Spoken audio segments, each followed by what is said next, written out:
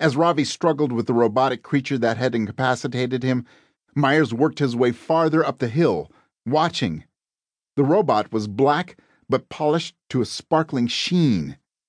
Myers didn't know how to describe its movements, however. It seemed less robotic than it did biological. It stretched and grew on its extendable legs, counteracting Ravi's struggle with precise, calculated movements.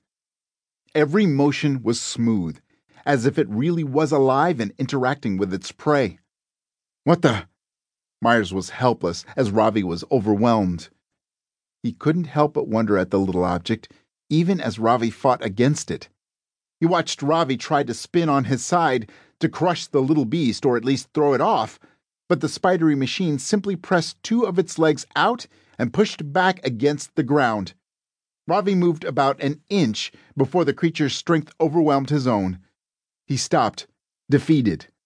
The spider robot once again pushed his head down and into the dirt, then brought its two back legs up into the air. It's preparing to strike, Myers realized. The two back legs, he now realized, were the only legs on the creature that sported deadly-looking spikes at their tips. These spikes were raised up and were looking straight down at the backs of Ravi's kneecaps. If it hits him there... Myers didn't want to finish the terrifying thought. He struggled to get up to the kid's position near the top of the hill, but couldn't finish the rest of the steep climb. He reached up for one more handhold on a protruding rock, and a large boot smashed his hand down into the dirt. He screamed in agony as the boot twisted, digging his hand deeper into the ground. I'd suggest you move a little, Asher. Who are these people? They already know my name? Myers lifted his head up to see the man who was crushing his hand.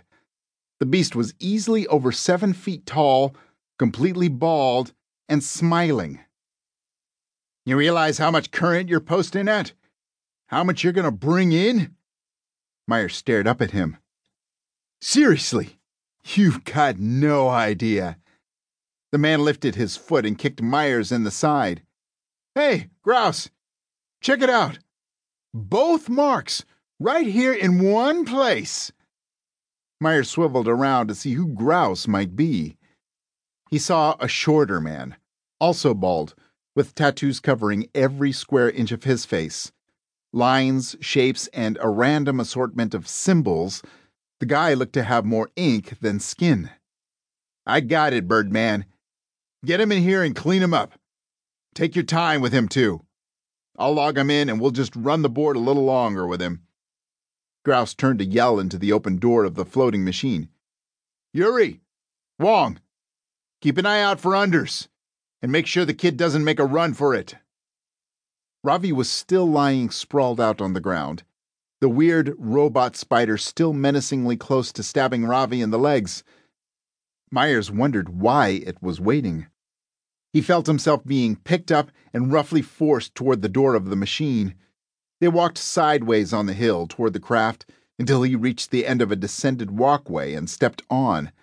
A sharp metal object, some sort of gun, he assumed, poked him in his back and forced him forward. I'm not going anywhere with you, he stammered. A lancing blow from the gun hit him behind his right kneecap, and pain shot through his lower body. Keep talking. Myers got the point, so he didn't try again.